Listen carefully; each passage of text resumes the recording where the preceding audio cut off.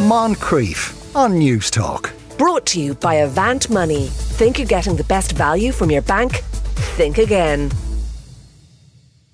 Oyster and Pop is a company in Cornwall run by two sisters. They make educational products, including a large, colourful clock aimed at helping kids learn to tell the time.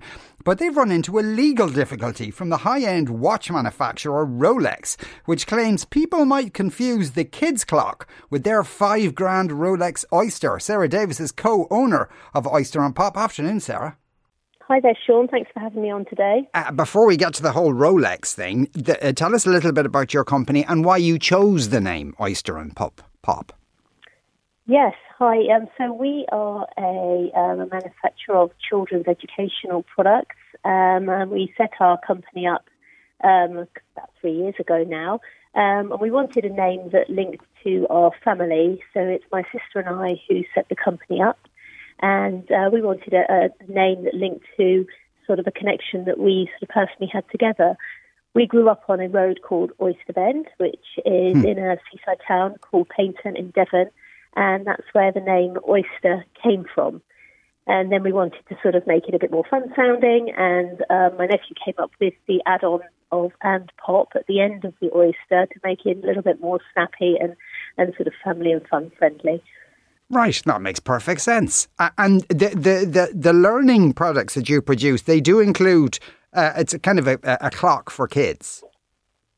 Yeah, that's right. So it's a children's teaching wall clock. So it's a regular wall clock that takes a battery, and it's designed to very much help children learn the difficult skill of the analogue time, which we'd found when we had our children young, they struggled with.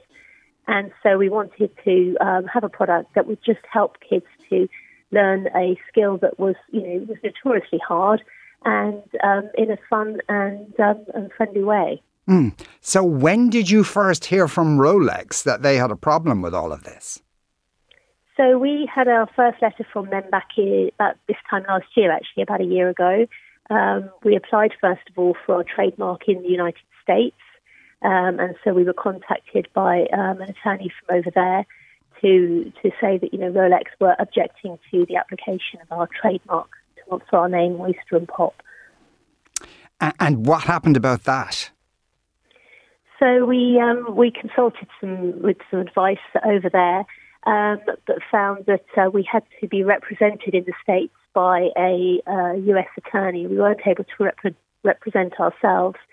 We did the first sort of round of the trademark application over in the States, but the costs really quickly mounted up, as you can imagine, using overseas assistance and legal help got very, very expensive. And we're only a very small company with two sisters, running a small business ourselves, and we just couldn't afford the costs.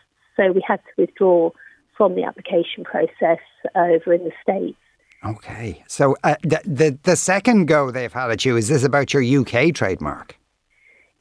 Yeah, that's right. So what happened was once we'd sort of regrouped, we then reapplied in the UK under a different class within still the trademark process, as we were advised to do by Rolex, saying that they wouldn't have any objections to us applying in a different class, which we did. However, they then sort of changed their minds and objected nonetheless. And that was in the sort of September time, autumn time last year. So just a few months ago now. So and is there an argument, Sarah, that somebody might confuse a child's educational clock with a Rolex Oyster watch?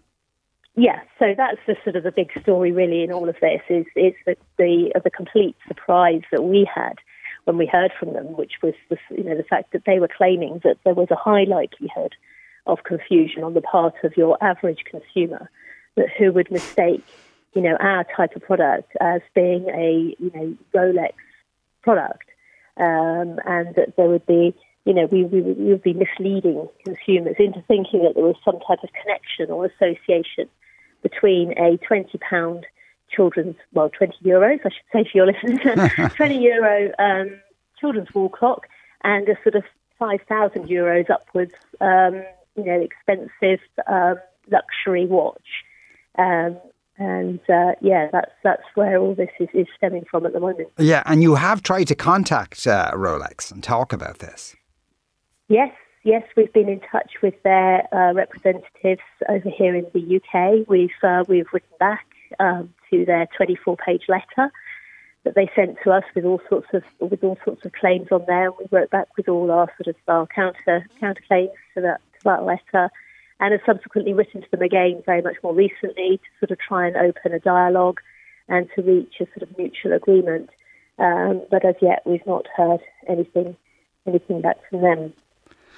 If you don't, and if they can continue to act the heavy, do you know what you and Emma are going to do? Well, obviously, yeah, like you say, it's very much a David and Goliath fight, and there's a lot of other companies who have had very similar situations, with very similar, cases of large corporations coming down very, very heavily on small businesses. We've been amazed by the support we've received. I don't know if you mentioned it at all, but we've had 77,000 signatures now on our Change.org petition, and with people, in massive support saying, we see no confusion, we see no similarity. So we're very much hoping, that Rolex will back down, or that they'll certainly come and talk to us and reach a mutual, place of mutual agreement. I suppose that the worry would be, though, even though from what they're saying sounds completely daft, but you'd have to get as far as a court to decide it's daft, and that will cost you a fortune, and they know it.